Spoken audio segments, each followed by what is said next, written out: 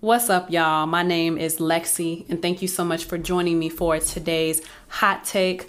I know that I am a little late compared to everybody else, but better late than never, and I've had some time to hear different perspectives. Today's hot take, I want to get into Tory Lanez finally being sentenced for his involvement in the shooting of Megan Thee Stallion in 2020. Tory Lanez has been sentenced to 10 years in prison in a Los Angeles County Superior Court for assaulting fellow artist Megan Thee Stallion. Lanez was found guilty by shooting Megan in the foot in July 2020 as they left a party at the home of celebrity Kylie Jenner. Now, a whole bunch of things happened after this, and I'm not gonna read all the stuff or get into everything, but there were a lot of interesting perspectives floating around on the internet concerning this. And I think the most interesting perspectives came from other rappers who were not necessarily defending Tory's actions, but kind of like, oh, he's free, he didn't do it, he's a great guy, give him another chance even. Or even some female artists, other artists who came out and we found out that they wrote letters in support of Tory Lanez. And there were a lot of men who were like, man, you can go to jail for anything. Women be lying about anything. And it's just very disheartening, to say the least, to see how people reacted to this whole situation. Whether people like it or not, a woman was shot and shot at, and something really bad happened that night. Yeah, we didn't get straight details. We didn't get straight facts, but you can't deny that somebody was involved in a shooting. You can't deny that a gun was involved. You can't deny that a gun went off. You can't deny that somebody got hit or someone sustained injuries as a result of the gun going off. Now, a lot of people are, I don't know, it's almost like it would have been better if she would have passed away, unfortunately, because that's really the outcome a lot of people feel. It seems like they would have rather her have passed away from this situation and then they would have believed her versus her going through this whole court with it. And the thing that people your anger is really misplaced. You should not be angry at Megan Thee Stallion. You should be upset with Tory Lanez for having the gun in the first place when you already have a security guard traveling around with you, and be mad at the state of California because they're the ones who brought him up on charges. Megan Thee Stallion wasn't even trying to press charges from the beginning, if anybody remembers, but people have short memory, and she was actually trying to protect him and wanted to forget about the whole situation. But I don't really remember much of what was happening after that time as far as social media, but I do remember a lot of things were coming from Tory Lanez, an entire project. I didn't listen to the music because I'm not a Tory Lanez fan like that anyway. I can recognize that he makes good music, but I'm not supporting bad behavior just because you're talented, and I wish people would get on board with that. It's okay to recognize that somebody is talented and might not be a good person. It's also okay that we don't let people get away with things just because they have talent and money.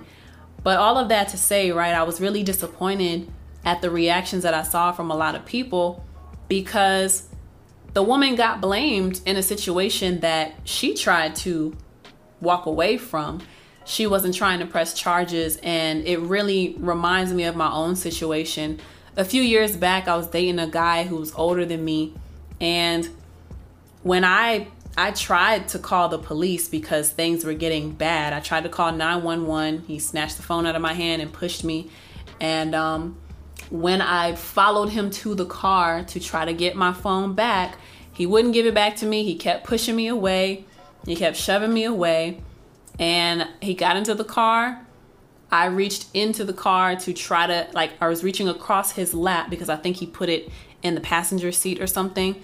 And I tried to get my phone back. The driver's door was still open, and he started driving off as I'm still reaching into the car to get my phone back. I really could have been run over that night. Thankfully, things didn't get to that, but it did get to the point where I called the police. And essentially what the police told me is they didn't say this verbatim, but basically what I got from it was he should have hit me, or somebody should have got hurt. Somebody should have got popped. Otherwise, they were acting very annoyed at the fact that I was calling about a domestic disturbance. And I wasn't even calling on some, oh, he hit me. I was calling on a theft tip. Like, hey, this man just stole my phone. Can you help me get it back? And all they did was call him and call the phone. Hey, man, can you bring it back? I mean, she just wants the phone back. Just bring it back. And he agreed to bring it back, but I think this was at like 9 or 10 o'clock at night. The police came. This is when I was living in apartments.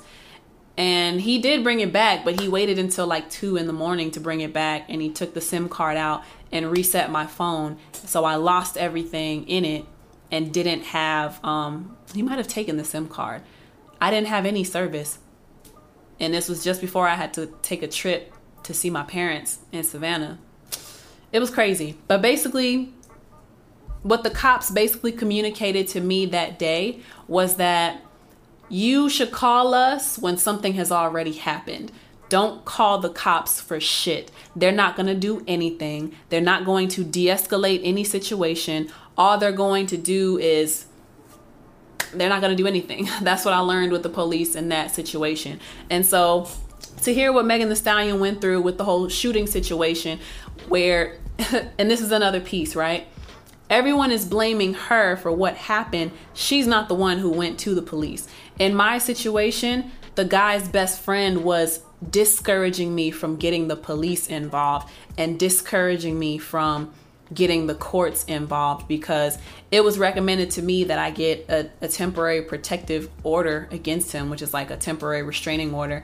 And yeah, I was discouraged from doing it. It was like, come on, don't be responsible for sending another black man to jail. You know what they do to us. And that was the type of language that was spoken to me by the guy's best friend.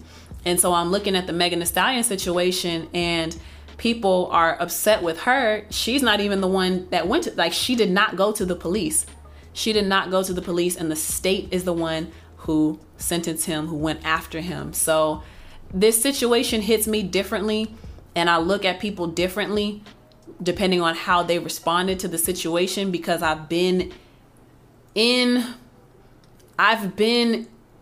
an experience where something like this could have happened to me, and it would have been nice if I had some people riding for me as hard as the state rode for Megan Thee Stallion.